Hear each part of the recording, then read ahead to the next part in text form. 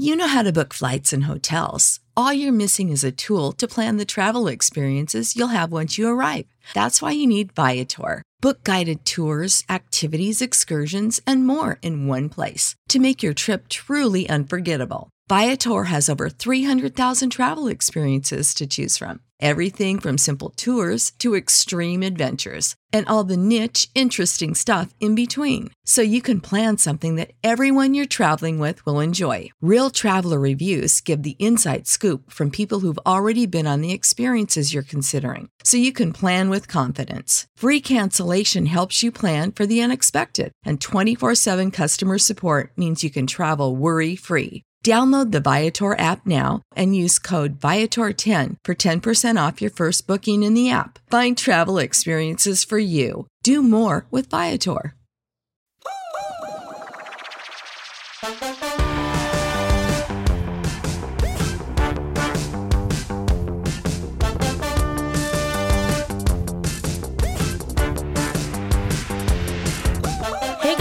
Welcome back to the Potted Together podcast. I'm Nicole, and I'm joined by my co-host, Adam and Becca. Hi, guys.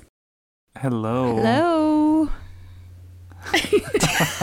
Every single time, there's just a brief pause. That was a nice little intro. How are you guys doing? You know, existing. Still here. Don't all talk at once. I feel like it's really good to see you guys because, as you guys know, we FaceTime while we're looking at each other. But I feel like I haven't seen you guys in a while because we took a break last week and we didn't record because it was Becca's birthdays. Yeah. I think she just spilled some water on her couch because I just saw a face and then a sprint to get a paper towel. Oh, no. Headphones. Oh. She's ready. Oh my God. No, this is not good. What you guys saw just now is me freaking out because I realized I was looking at my sound wave and I'm like, why does it look like that when I'm not talking? And I was like, this isn't right. Oh. So Adam, might be some feedback. Might have to mute me at the beginning there. That's semi our fault for not noticing you didn't have your headphones and now on. you guys can't hear me. No. Oh, we could hear you, but we can't see you. There you are. You're back. Can you hear me? Yeah. Guess who's back again. Although when your video came back, you did look like that meme of that dog that's in like the burning building and it just says, "This is fine." Oh. Just like with the dead shark eyes and just like, great, this is life. It's fine. Okay, yeah, I was looking at the sound waves and I was like, it's never looked like that before. What's going on?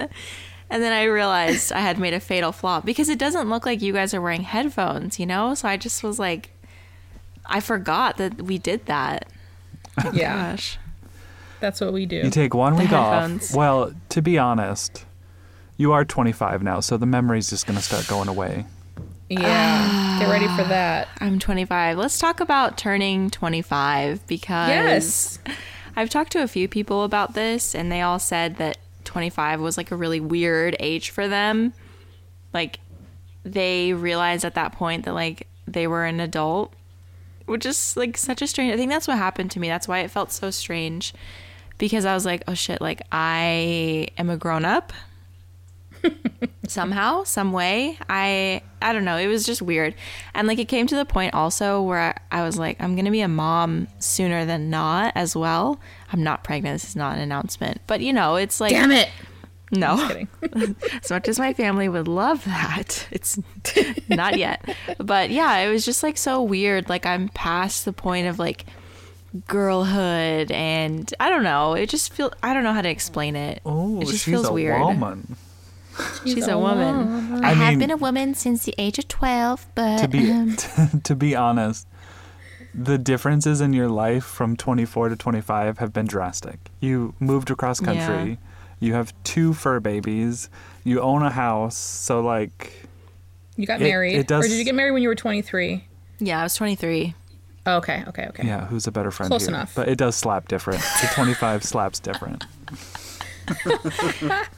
Wait, was I 23? I think I was 20. Yeah, you were. 25 slaps different. Is that what you said? Yeah.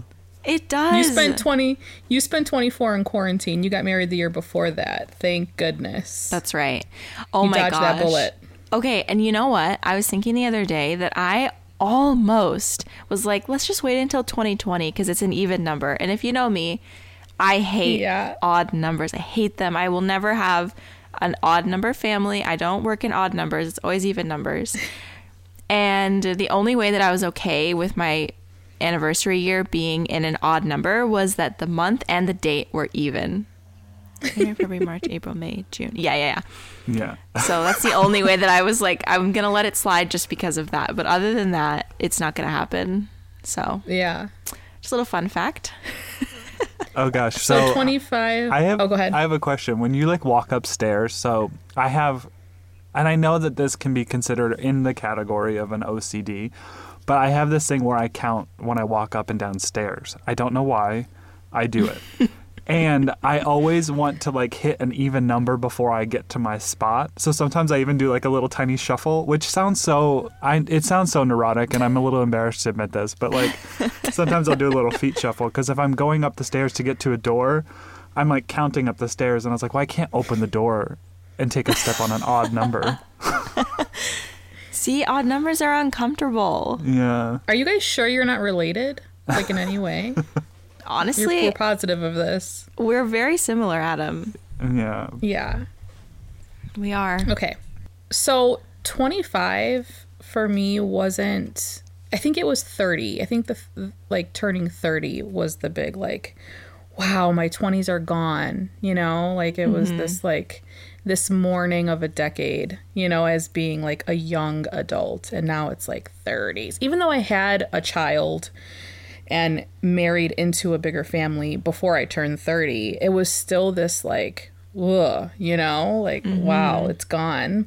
But I spent my 30th birthday in Puerto Rico. So I think that softened the blow a little bit. Oh, yeah. Just a smidge. Yes, absolutely. So what did you guys do? You guys went on a little mini vacation, just you and your husband, right? Yeah, we went on a little vacation. It was the first time that we had traveled anywhere together since the pandemic. And that's crazy because we love traveling. I feel like our relationship is at its best when we're traveling. Like, I don't know what it is, but we just get along so well, which is such a gift because like I know people who didn't travel with their husband or their partner before they got married. And then they got married and they realized they're really bad at traveling together. And it's like, that stinks. Oh God, like, oh no. So yeah, we actually just drove down to Lake of the Ozarks. It's like an hour and 20 minutes away, which I told a few people we were going there and they're like, ew, why would you go there? Because it's apparently really gross in like the high season. Like you just see like a bunch of drunk white people, really? Like getting nuts. Like people were like, yeah, you see shit like floating in the water. Like you just see things you wish you didn't have to see. And I'm like, what? Like, what does that mean? Like, there's like it's spring break time around there, kind of. Oh, spring break. Yeah, that's right. So did you see anything you didn't want to see? No, because it was still cold. So, okay, we actually asked, and like their quote unquote spring break is like Memorial Weekend. That's when it really picks up. So we won't be going for that. Daniel was actually kind of curious. He's like, I kind of like wonder what that's like. And I'm like, I don't know. I feel like I don't need to know. I'm 25 now. I'm done with that shit. I'm an adult. Sorry that you're like 30 and you still want that. Like, I'm grown up.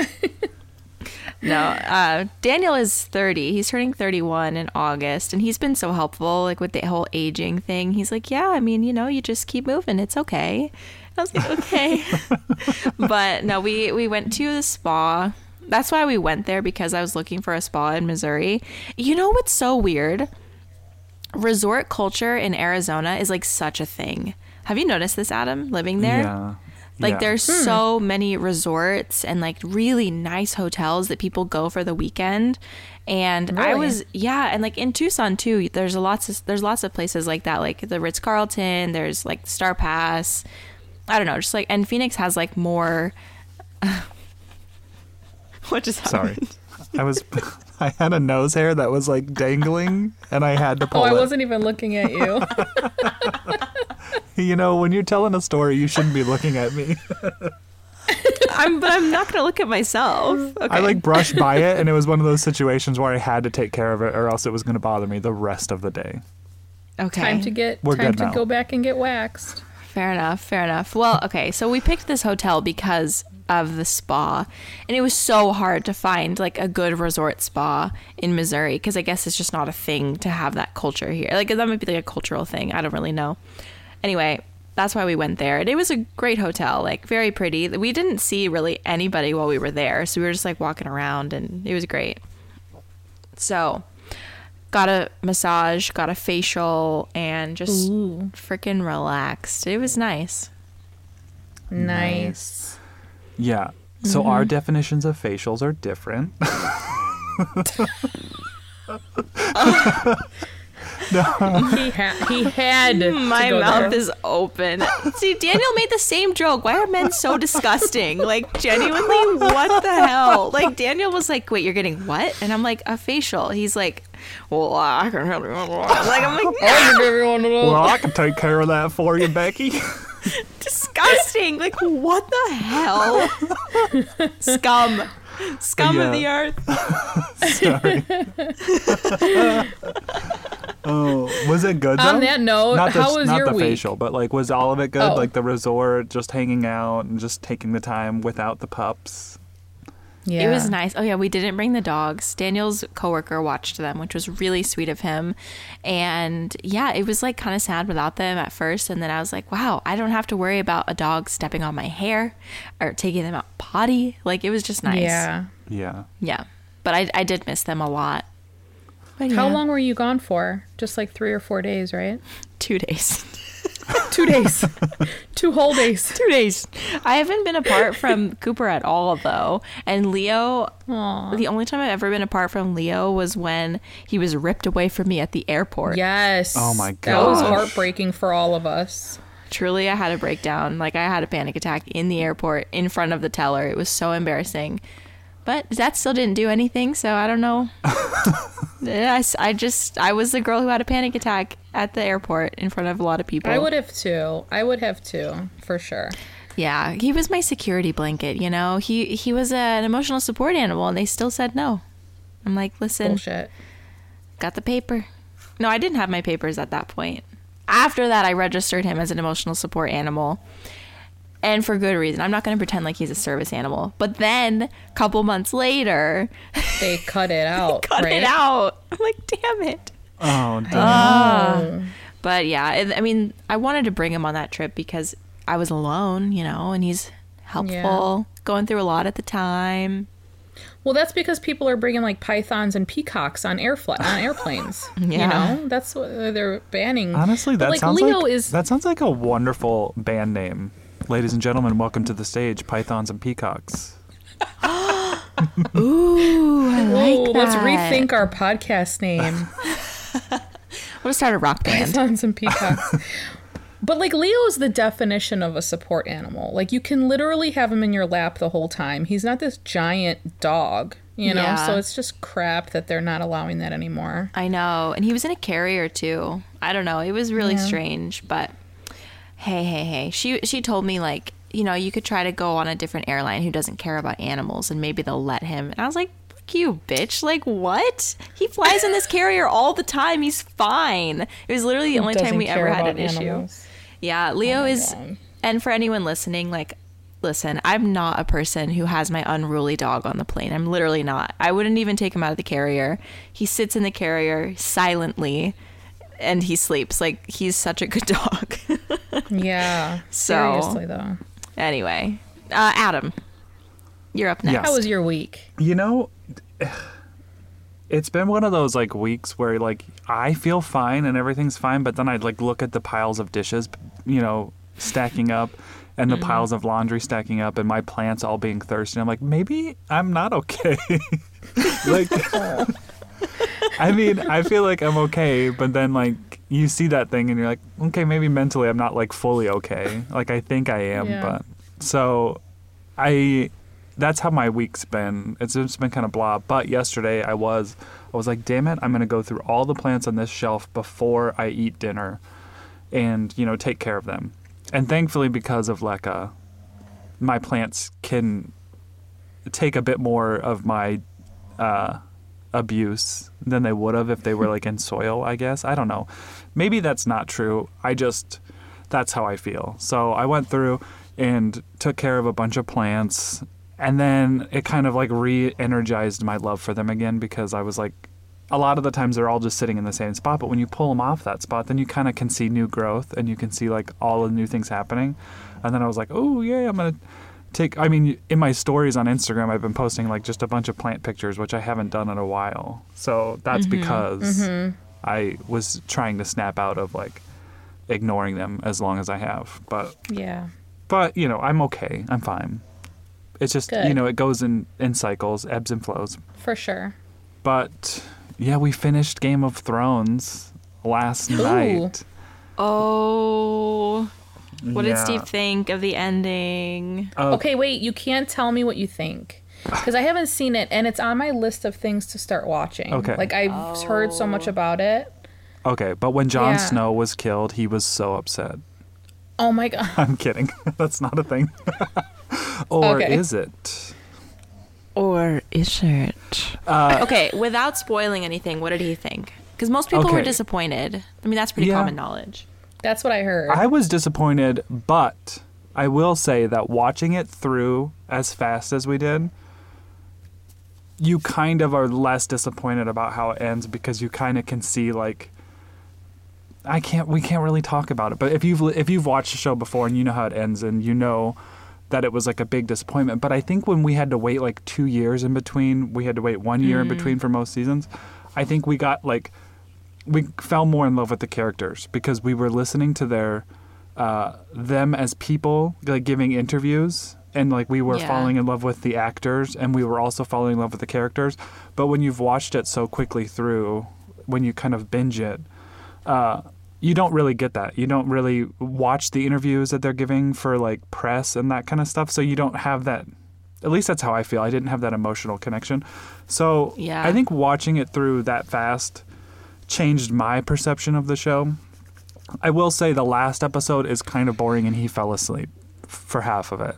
Like like the big episode was the second to last episode, when like lots of stuff was happening, and then the last episode some big things happened, but it wasn't like super exciting. It was more of just like gloomy, and he for sure fell asleep. So that's maybe that gives you his opinion.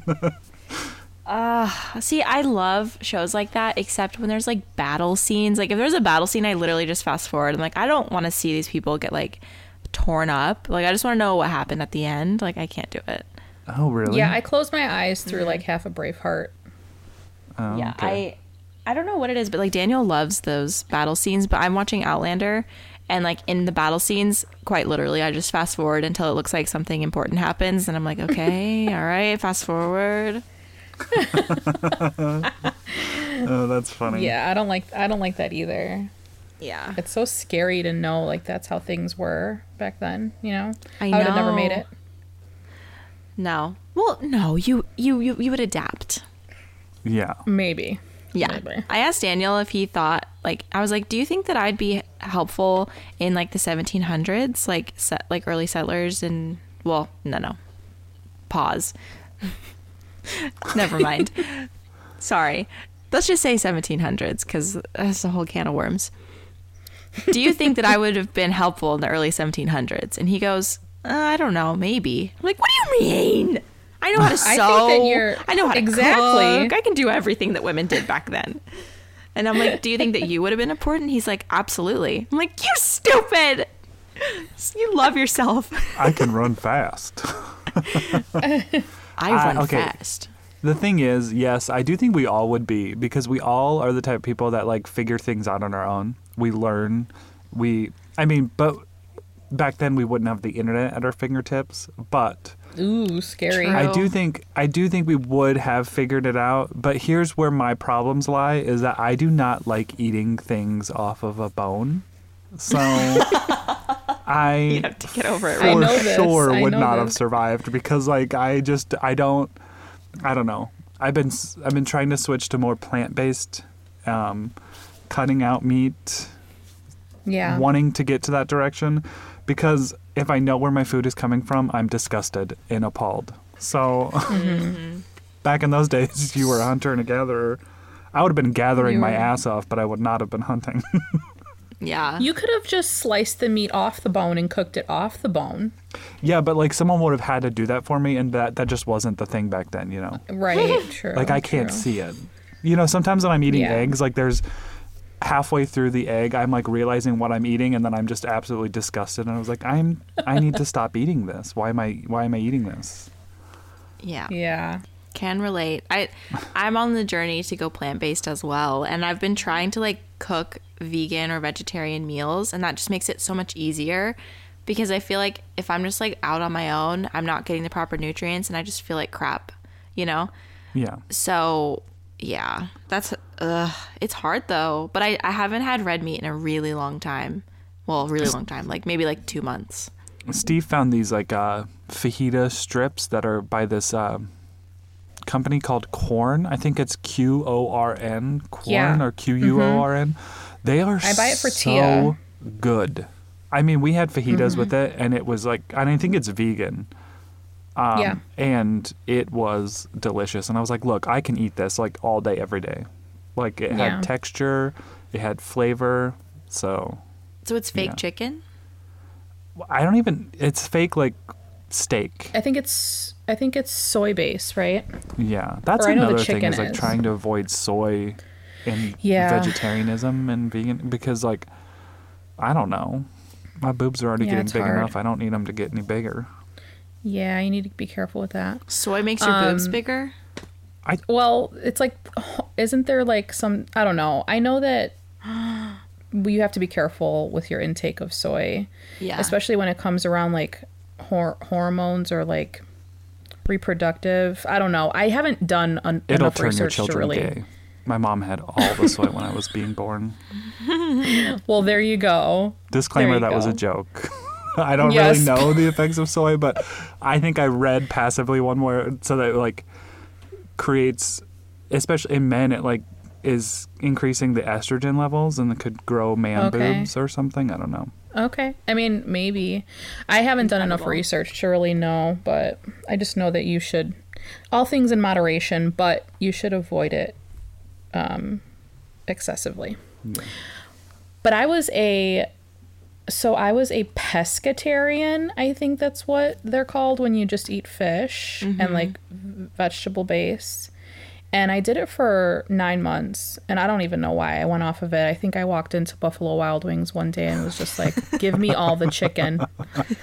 But I think that I can do that again. And I've been thinking about it because, you know, our daughter, I think I brought this up before, Tia's a vegetarian. And she's hitting her 2-year mark, and she's only 15. She started when she was 13. Yeah. And she just made the conscious decision to become a vegetarian. And she's reaching her 2-year mark. So I'm thinking about it. And corn is one of the things that we buy for her. Also, oh man, what's the name of it now? It's going to bug me. I'm going to have to look it up. But there's another one that she loves, and it's the chicken nuggets. And I don't think they're very high in soy. Oh, I think I know what you're talking about. I saw an influencer buy these. You buy them in the mail? No, they're in the grocery store. Oh, never mind. Is it Morning Star? I think it's Morning Star, but maybe I'm wrong about the soy thing. Some vegan things, yeah. Yeah. But though, I mean, like, fake chicken nuggets to me is fine. Like, they got the texture down, they got like the breading down, like it's good. Like, you slab some barbecue sauce on those things and you're good to go.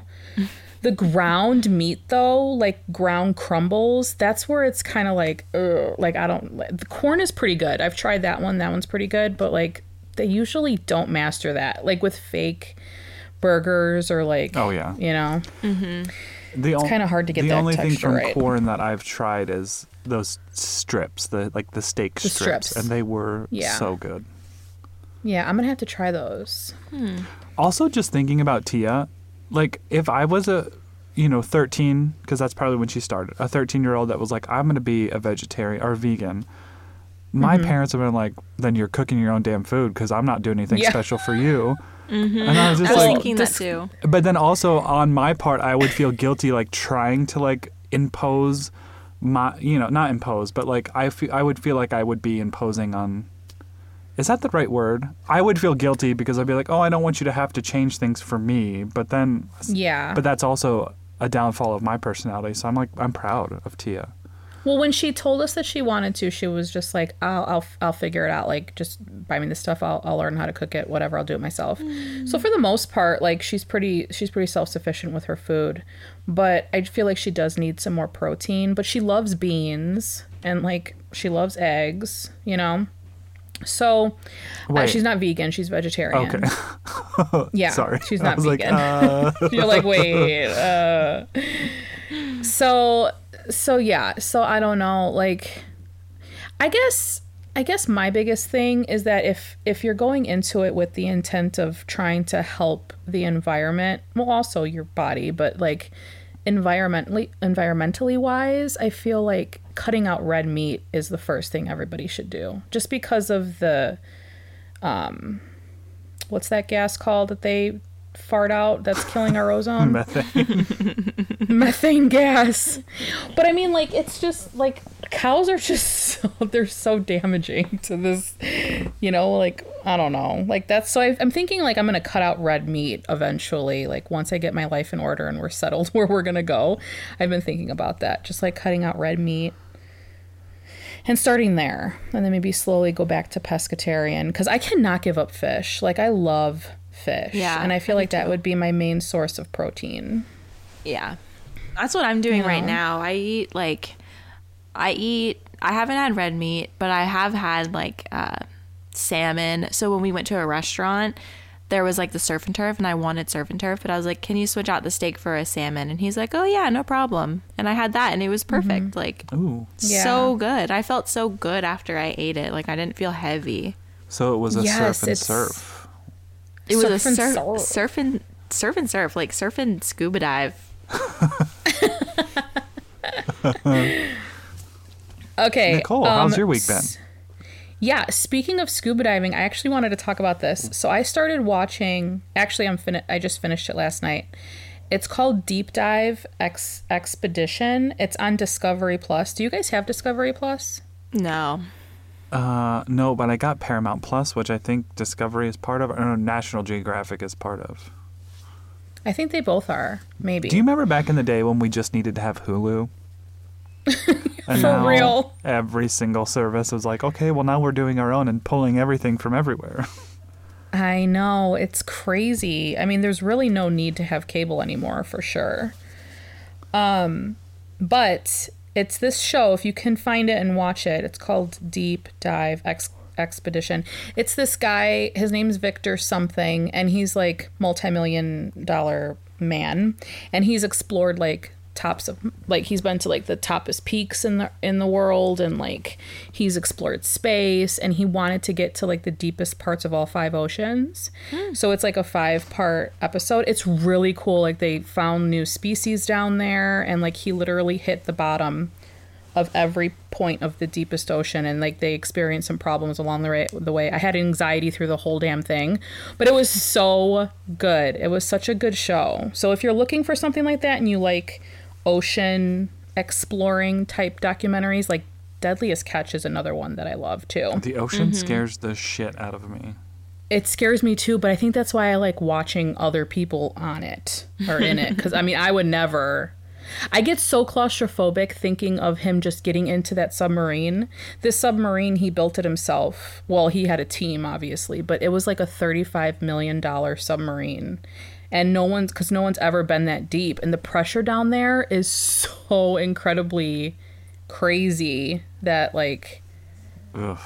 Oh yeah, my anxiety was through the roof for the whole thing, but it was a very interesting like docu-series. So if you're looking for something good to watch and you like stuff like that, that's a good one. Deep dive. But yeah, I mean, I've kind of had a week where I've just kind of been playing catch up a little bit. like, I'm relating with you with your plants and neglecting your plants. I've definitely been neglecting them since I got back from Arizona. So on Monday, I put out a video, which I recorded literally the day before, of me just kind of going through like every plant, checking roots, doing flushes on my leca plants and watering everything. And now like I'm looking at them like, okay, like I know what's dying, if one has a pest or not, which I found mealies on a couple Hoya again. Still haven't completely battled that. Yeah, I'm like, I'm becoming one with them. Like, I'm like accepting that they're just, maybe you're here to stay. I don't know, but they're definitely one of the pests that I don't mind as much, for sure. But I think I nipped it. But yeah, so like just kind of taking care of my plants that day was really, my mom helped me too. And it still took me like 4.5 hours to go through all of my plants. Like we took a little break in the middle, like to eat, but it was so long, and it was kind of nice. It was like a therapy day, like just doing mindless watering and plant care, you know? Yes, those days are nice. It's really nice. Yeah, when you don't have anything else to do but that. And that's pretty it. I don't have a lot to update on. Cool. But anyway. Cool. So let's get into today's episode after talking for 30 minutes. I love our ketchups. They're fun. Me too. Okay, what are we talking about today? I hate mustard. We're talking about moving plants. And you hate mustard? Ketchups. Where did that go? Oh. It's like, where the hell did... My brain is... Becca's looking at you like... Don't do it like what? that.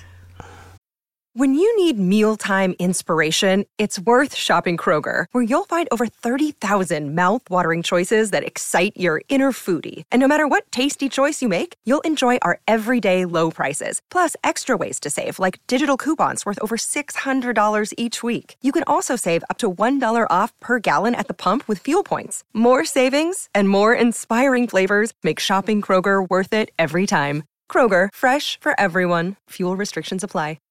We're talking about moving plants outside for the growing season, which is upon us in America. It really is. If you're in the United States, we're in spring, and Northern Hemisphere in general. Right. I feel like now is the time where I would start moving plants out. But being in Chicago, we're still going to have some days in April where it's going to get down to like the mid 30s. So I'm a little worried about it. But typically when I move plants outside, I usually like to have the nights no lower than like 45 degrees at night. And it could be whatever during the day. I mean, plants are fine outside in Chicago all summer. But we're not quite there yet. I moved some of my cactus and like euphorbia and stuff outside that my mom brought from Arizona, where she just left them out all winter pretty much, and they did fine. But yeah, I haven't really gotten there yet, but I'm excited about it because I'm just excited to get some of these out. They always grow so great through the summer, and they're always so much happier out there. Mm-hmm. So I love bringing my plants out. Have you guys, well, it's like 100 degrees in Phoenix now, isn't it, Adam? Yeah, we oh my God. We hit the 100-degree mark already. I cannot believe that. Yeah. Oh, I miss it. Enjoy it for me. Yeah, okay. So I don't know if I'm going to have much input for this video, because we all know that I was like, oh my gosh, move your ficus outside, they'll love it. And then like literally the next week they were all burned and dead. So my routine of moving plants outside is basically like, can you hang? And if you can't hang, too bad. Like, this is your fate. And if you can, good on you, kind of thing. Mm-hmm. Mm-hmm. Well, I'm glad that we're talking about this, because I actually had a question for you. Like, do you keep most of your cactus and stuff pretty much all outside, right? Like, you all year, like you don't have those inside? Yeah, I moved a few, like the booby cactus I moved inside just because I was like, I'd rather like not lose this one. Mm-hmm. But the majority of the cactus I just have outside, and they've stayed out there all year. Yeah. And I don't. They always tell you to kind of like water if you haven't gotten any rain, but they're under a patio, so they don't get rain. So like water maybe through the winter, I watered maybe like once a month. some of them, and they're all still doing well. They're all waking up. Yeah. But also, like, they're in planters. Like, they're potted in planters and not the landscape. So I feel like, because when my mom was out there, I would just tell her, you know, like, just make sure you water it thoroughly and just make sure it's drying out. And then you should be fine, you know? Because, like, her landscape, I think that they had like, the watering system scheduled to go on like every couple of days, even if there was rain in the forecast, but it was like a drip system, you know, right. So they just took up whatever they wanted. But yeah, I was curious about that. But you don't bring anything else out there, right? Like, you leave your Hoya and everything inside.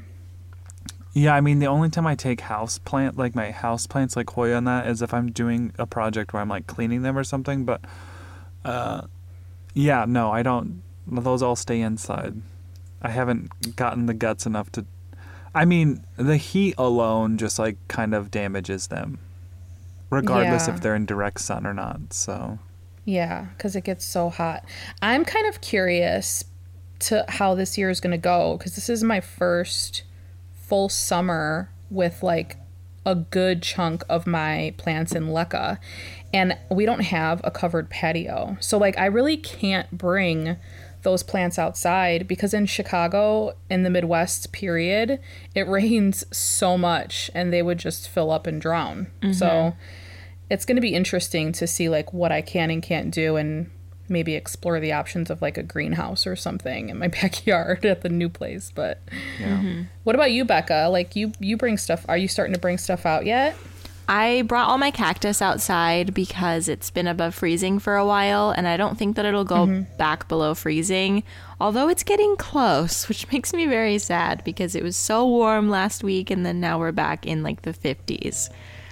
Isn't it crazy how the temperatures fluctuate like night and day in the Midwest? It's nuts. Like, I'm being teased like big time. Like, there's a big old pair of tits on the sun, and she's shaking them, and then she goes, "Oh, no." And it goes behind the cloud.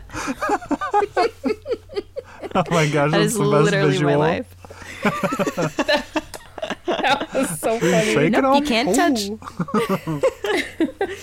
So yeah, that's not good. But I did put my cactus out. They will probably be out there until winter happens again, because in Arizona I left them out there all year long because they are freeze tolerant. Well, they are tolerant until freeze. So I mean, you think about cactus who live out in the desert, it does get 2 or even below freezing sometimes, and they're fine. So it has rained a lot in the last couple of days, and I've been letting them get the water because they have not gotten water basically since October. So I'm just kind of letting that happen. And my soil is so good that I know it's not going to rot. Fingers crossed here. So, yeah, that happened. And then I think in May, I will bring out houseplants once I have a covered situation. Because we are wanting to get like a covered... I keep wanting to say pergola, but it's not a pergola. It's just like a cover. What are those things called? Like a screen cover, or are you actually going to build a patio? Like something? Yeah, like a covered patio. Like, it's just this thing that you put up. I was about to say gorgonzola. That's cheese. I mean, you can definitely have a pergola, but the pergola, the roof is not just like a solid. It's like hatched or like squares where it could be open. Wait, are you talking about a gazebo? Yes. Okay, you said gorgonzola, and I was like, that's pretty close to gazebo. Yes, a gazebo. We were looking into buying a gazebo for our patio. So if I can find one, I'll probably put plants out underneath that. And I'll work with my ficus to get them into full sun, because I always do that. So yeah, that's my plans right now. And also, we are going to be building a greenhouse from a greenhouse kit. Yay! So I don't even know if I'll need to have houseplants on the patio. I might just do like florals and stuff like that. So we'll see. Yeah. That brings but I up normally do. Oh, sorry. Go ahead. Oh, no. I was just going to say, I normally do put out like majority of my houseplants outside on my patio. If you remember my old patio, it was like so little, but I packed it. So, yeah. I was going to say that brings up a good point of when you talked about acclimating your ficus into full sun because this will I think this is an important part of transitioning plants outside, but I have zero experience with this. So I'm going to leave that up to you two, but I think we should talk about, how you each transition. Yeah. Well, to be honest, for the most part, when I brought my ficus, ruby red, is that what it is? The one with the red leaves? Mm-hmm.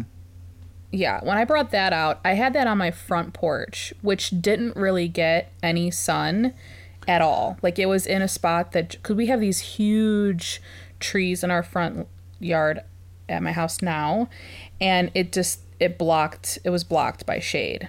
So I never really introduced it to full sun. But when I brought my fiddle leaf fig out there, I think this last summer. I think it was last summer.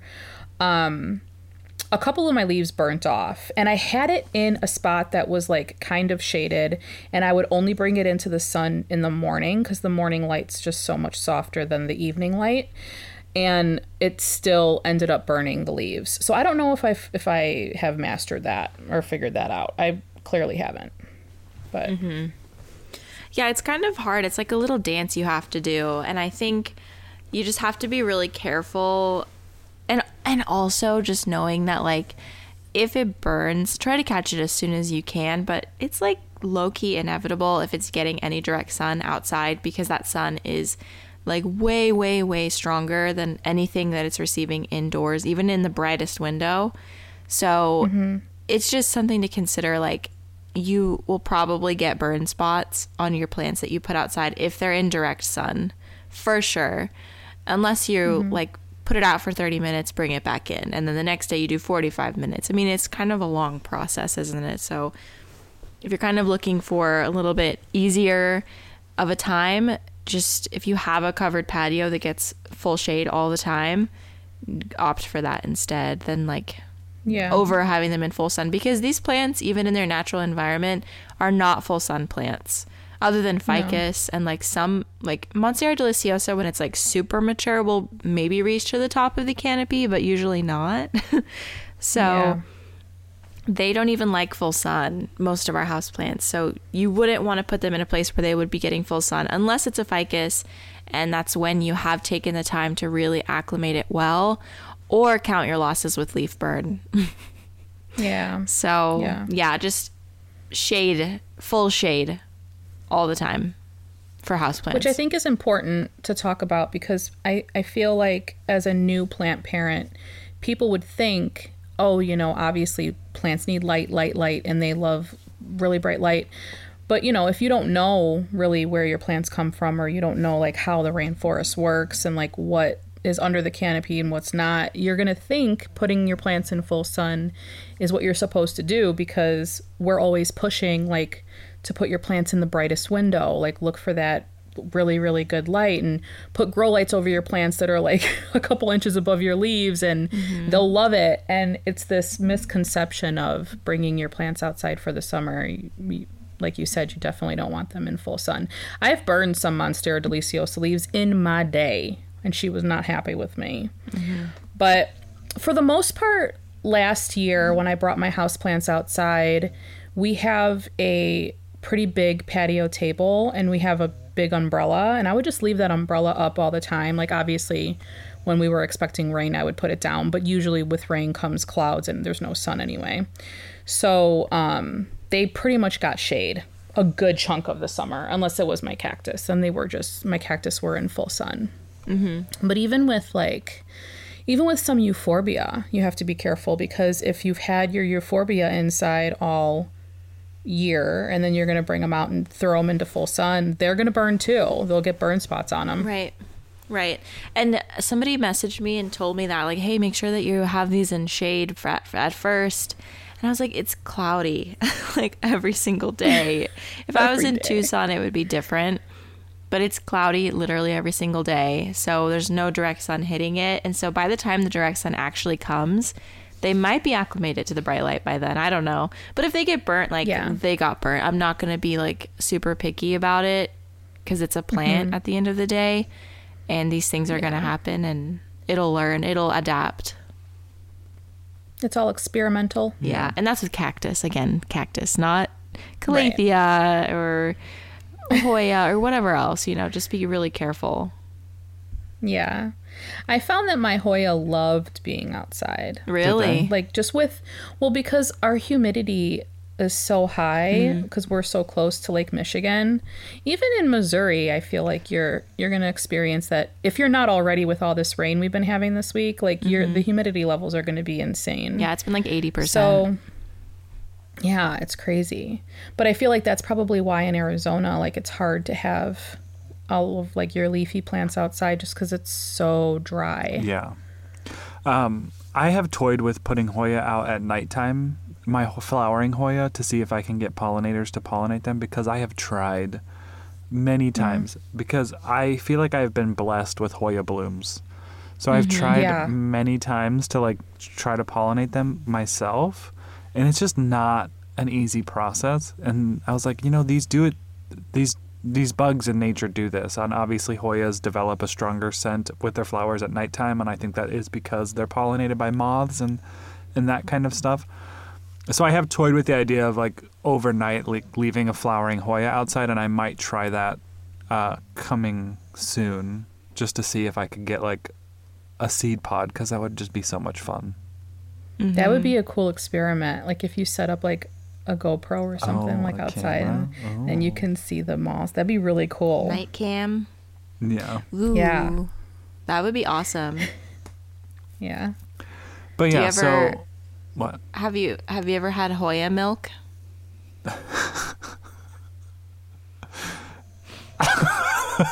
No. What? Can I get a Hoya? They make a sweet nectar. Have you ever tried it?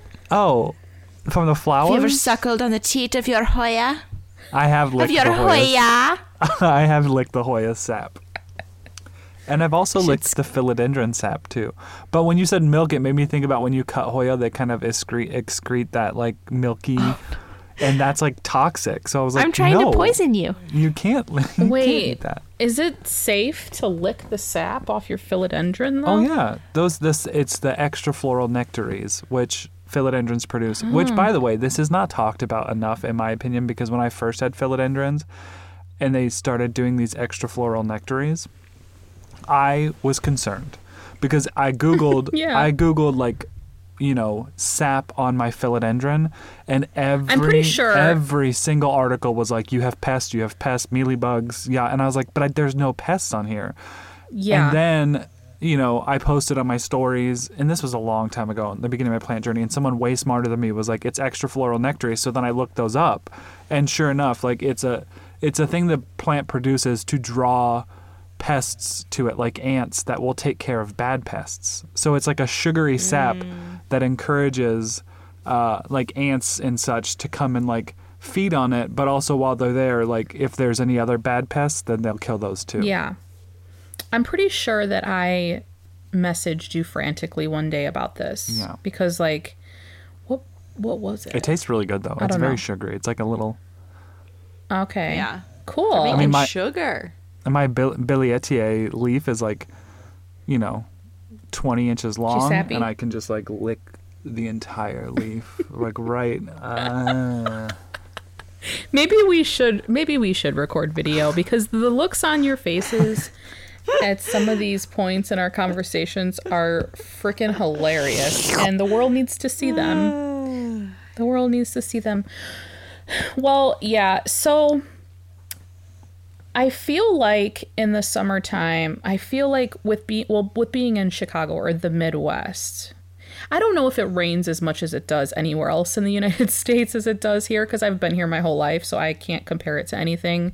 Yeah. But I do fertilize way more in the summer months because it rains so much. Like spring and summer, I feel like I'm fertilizing more than I obviously usually do, just because it rains so much. So like the plants are constantly getting flushed out more frequently than they would if I would water them like myself, being outside.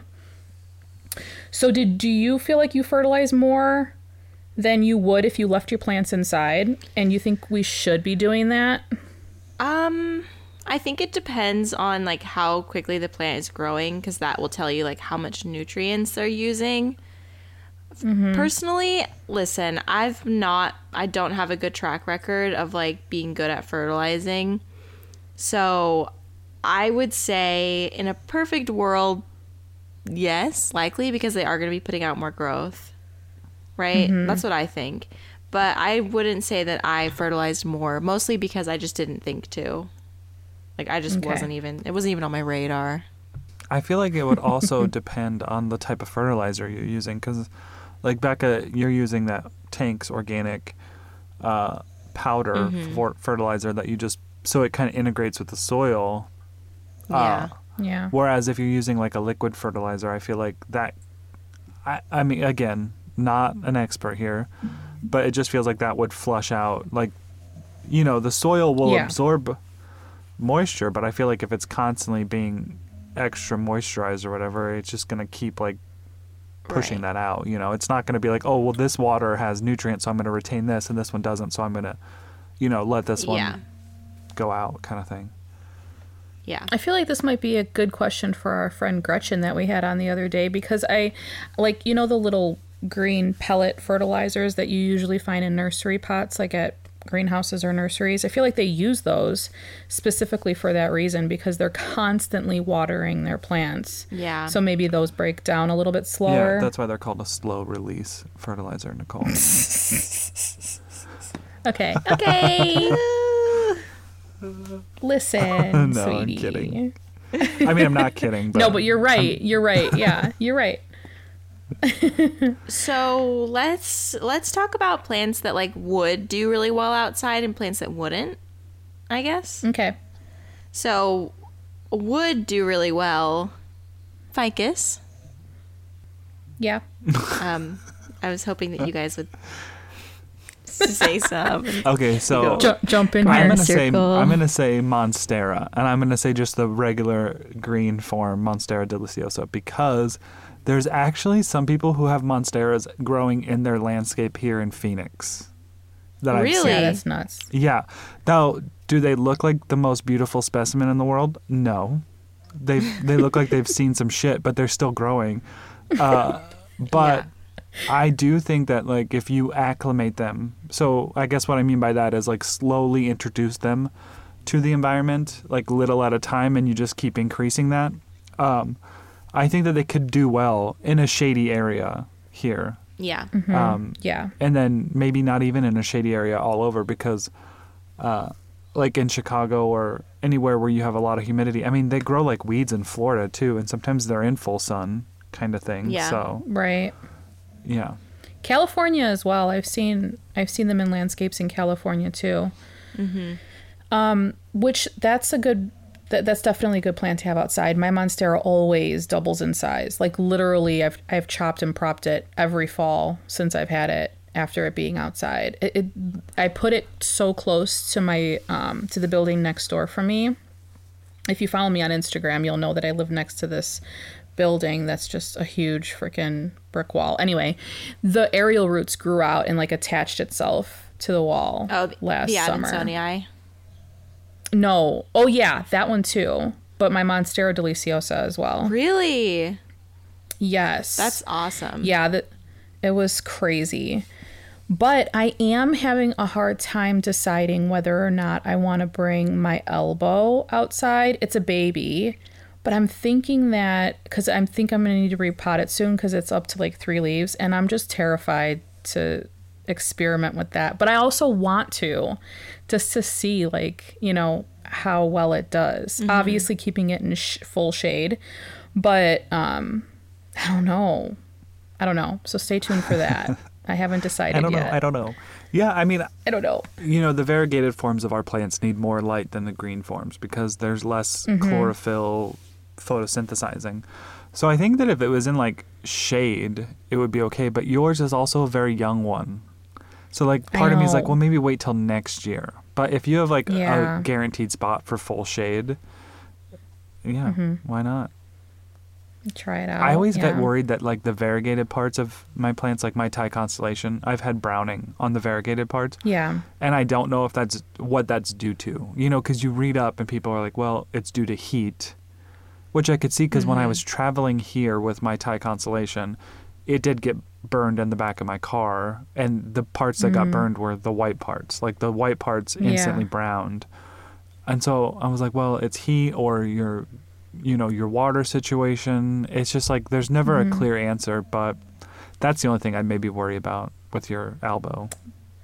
Yeah. It is still so tiny. I might wait. Yeah. It is so cute. I feel like I know I love it so much. It's so cute. I have another wet stick that's doing really well in my prop box. So I'll have to show that to you guys later. But I feel like another obviously cactus and euphorbia. Love it outside.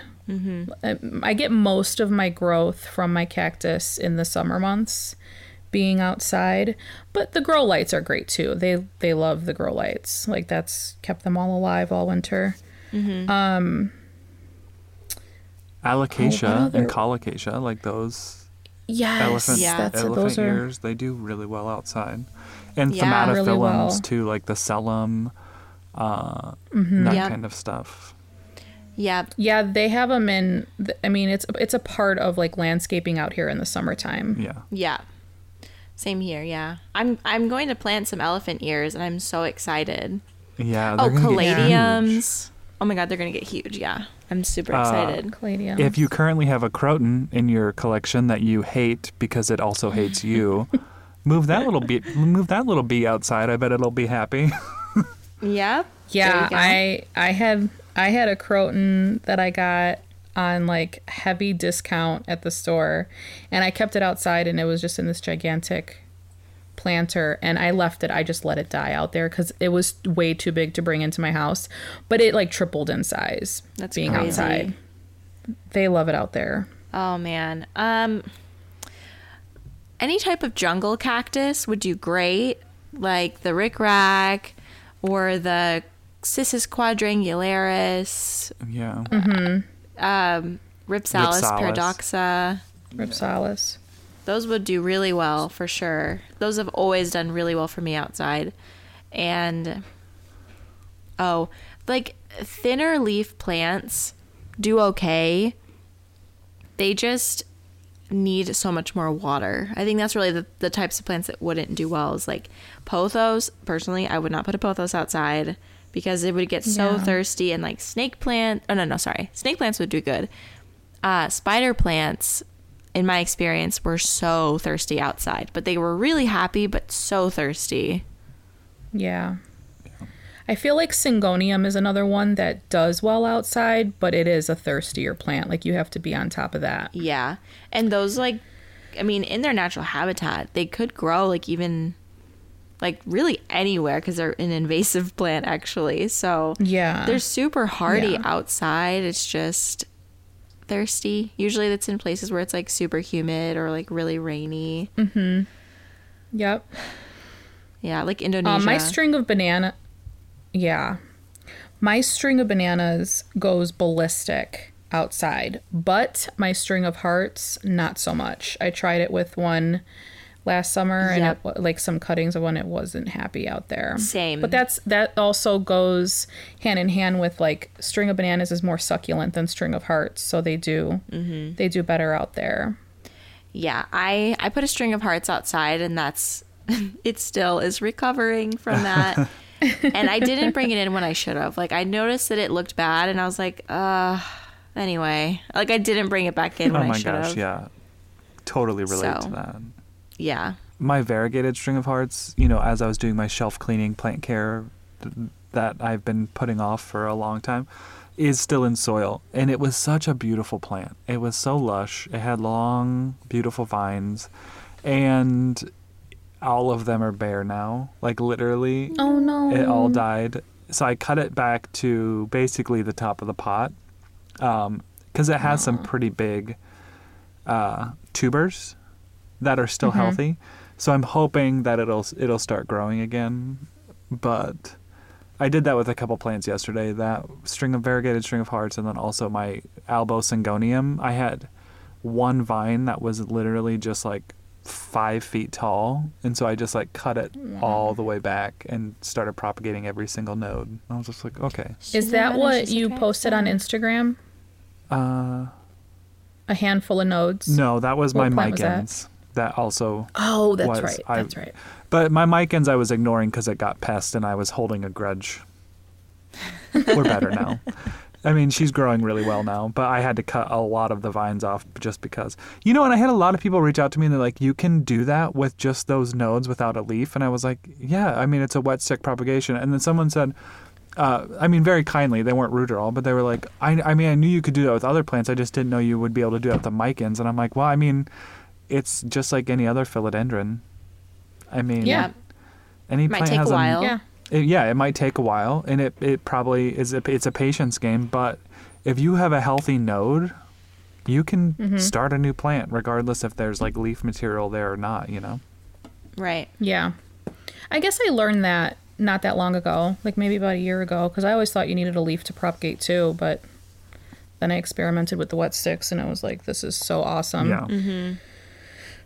Another really good plant for outside is Cebu Blue. Those things grow like weeds. Do they? Okay.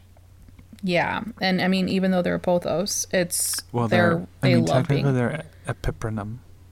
Pipernum. Epiprenum. Yeah, I guess. Pothos. They, in the shade, love it outside. Yeah. Yeah. Mine had a good time out there last summer. Climbers. Oh, you What did. else? Ooh, that's fun. It was a good time. I really want to in my greenhouse put like a bunch of get like a bunch of really tall poles and attach plants to it at the bottom and see what happens. Yeah, Yeah. that would be so cool. Mm-hmm. I'm excited about that, about your greenhouse experiment. It should be so good. Oh my gosh, I'm just like picturing your plants like Little Nas X, just like twisting around that pole, just like, call me if you want me, call me in the morning. Call me. You put little by cowboy your hats on all of them. Oh my god, they're like twerking on my lap instead Oh, of yeah. Satan's. By the way, great song. Like I love it. It's a bop. It's a bop. It is an absolute bop, and I love that like there was so much unrest about it. I mean, I don't love that, but you know, like everyone was like, what? What is Yeah. this?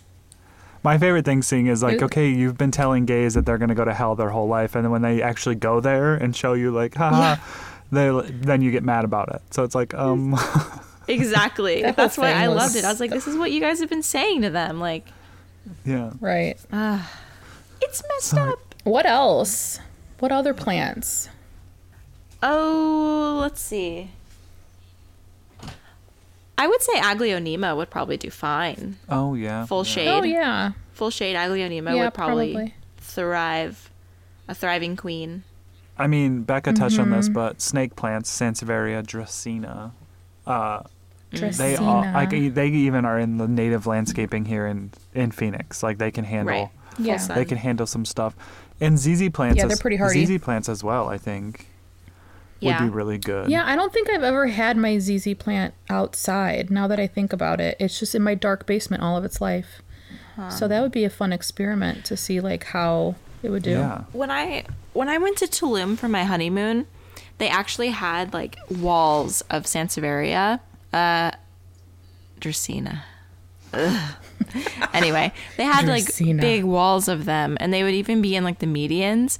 And to trim them, they would literally just cut off the tips, and I'm like, this is heinous. Like I would see them just Oh like my gosh. trimmed like hedges over the top, and it was shocking. But yeah, that's what they So did. it was just all these bunch of just flat Sansevieria tops? yeah. Why? I wished I took a picture, but like when I was on my honeymoon, I was in a very tropical place, but at the same time, I was like, I'm on my freaking honeymoon and I'm not taking pictures of plants. But I wish that I did now because there were Yeah. so many good ones. But yeah, like I saw that a lot actually. It was so weird. That's crazy. Mm-hmm. I bet a quick Google search will show it. Yeah, probably. Flat top Sansevieria. Gross. Blasphemy. I know.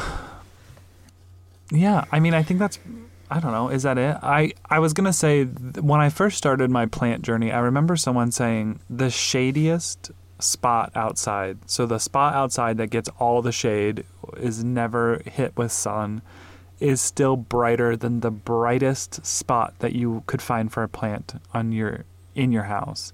And that's kind of stuck with me because like sometimes if I put things outside like cactus and stuff and they're in full shade like of under my patio, I'm just like, well, this isn't a good spot. But then I was like, but that's actually like a lot better than what they were getting inside. Yeah. Right. Something that a lot of people ask me when I posted about putting my cactus outside is like, oh, aren't you worried that pests will come inside with them? So, that's a good topic. Nicole, maybe you have more experience with this because I never had that problem. And like also a bunch of people were like, wouldn't like animals dig into the pots and like bury stuff in it and kill the plant? I did not live in a place where that would happen at the time. Now I do, so I'm kind of curious. Yeah, I've had experience with both of those issues before, but mostly spiders and like centipedes will find their way into your potted plants. But I found that if you have them elevated like up on a patio table like I do most of the summer, instead of planters that are just sitting on the ground or like sitting on top of a bed of soil or whatever, it's not as easy for those insects to get into your plants. So the first summer I had my plants outside, what I did in the fall was I repotted most of them. One, they needed the repotting because they literally grew so much and they were due for a repotting. So I repotted them right before I brought them in, which is typically not the time people say to repot your plants, even though I just repot all year. I really don't listen to that. Usually people say to do it in the springtime, but our plants aren't growing over the summer or over the winter rather. So like, why would you repot? Anyway, that's another topic.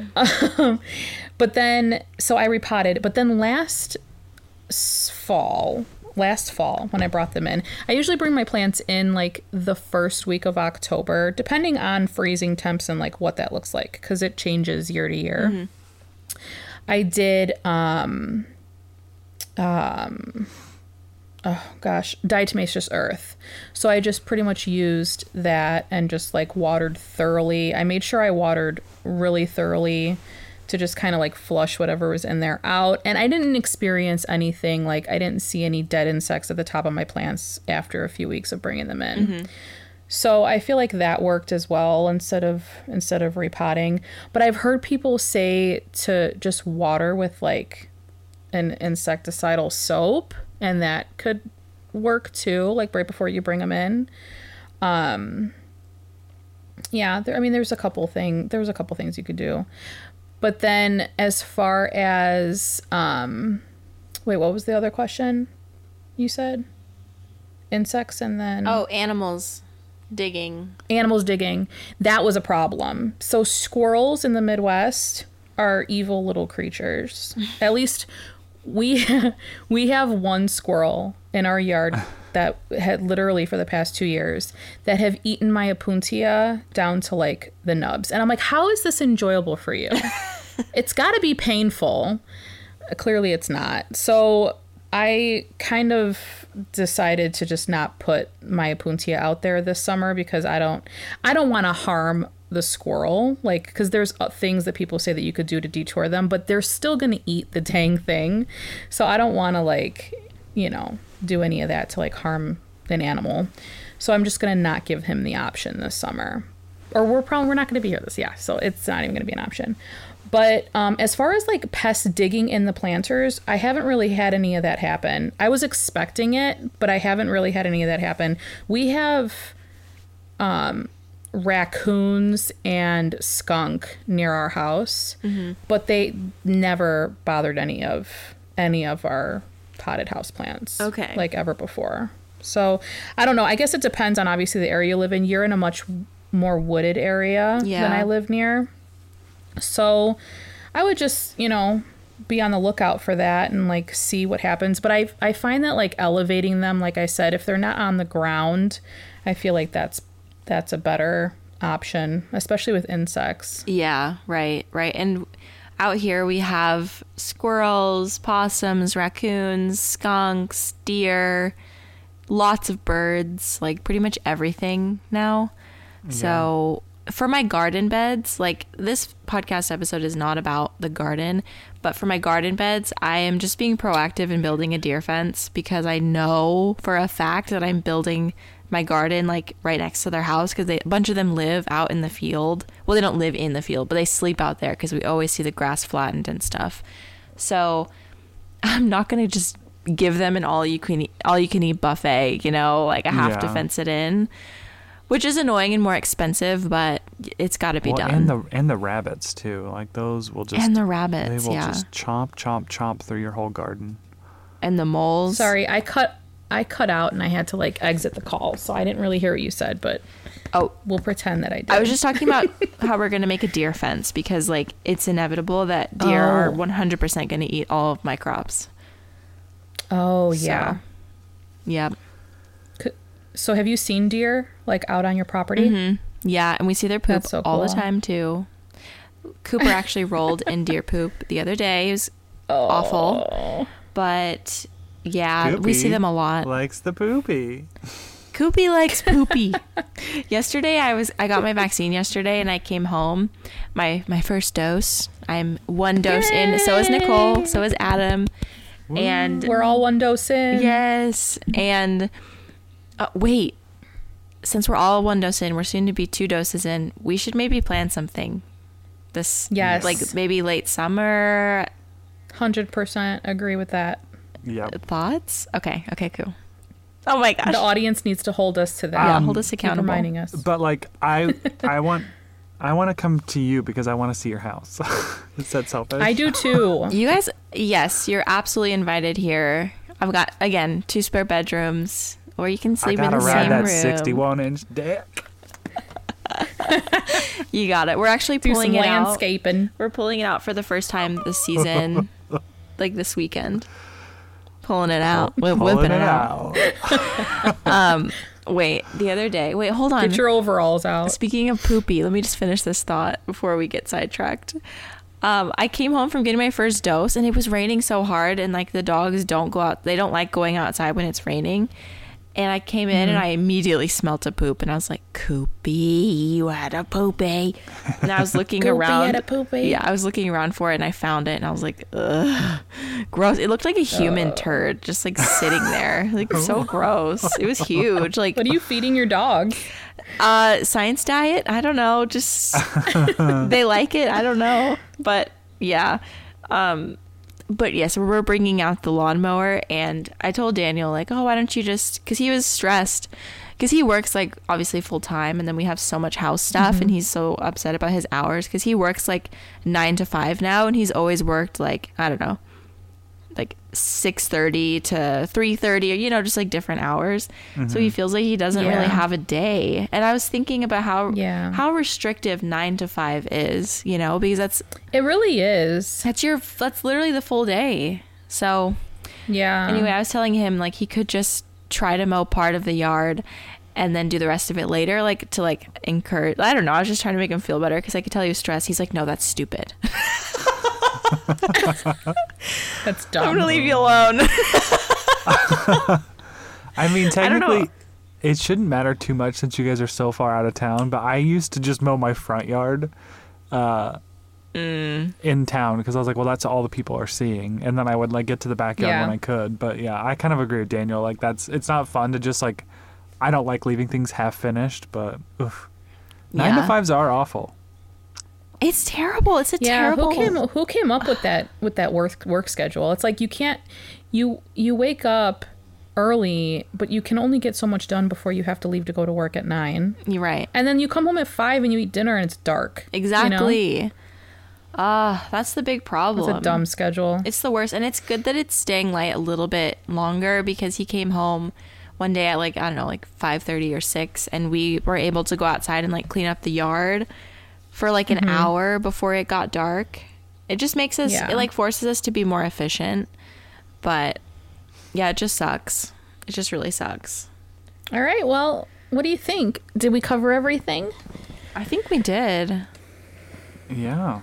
Yeah, I think we did too. I thought this was a good episode to have considering that people are starting to bring their plants outside for the summer. And I'm curious to know, or we're curious to know, if you're bringing your plants outside this summer. So head over to our Instagram post for this week and leave us a comment. Let us know what you're doing or what works for you. Share your tips with us and all the people who are looking at those comments, because, you know, we have a collective knowledge and it helps all of us. Yeah.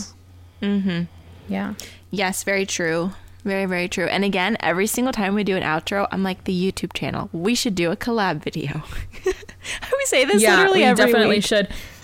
I think that we had a DM from someone very sweet. She's a great human being, and she was like, I miss your YouTube videos. I watched the last one. Do you have another one planned? So on that note, let's plan another collab video for sure. Right after we get off the phone here, let's plan it. Yeah. Let's do it. We need to hold ourselves accountable here. So definitely go check out our YouTube channel, Potted Together. We have quite a few collabs up there. Some from the past, some from since we started the podcast, and we will have more, promise. Pinky swear. Mm-hmm. And also be sure to follow us over on Potted Together on Instagram and individually at Not Dude, at Becca De La Plants. Wait, are you Becca De La Plants? I always forget. Just De La Plants. At De La Plants and at My Clean Leaves. Perfect. And we'll see you guys next week. Bye. Bye. Bye.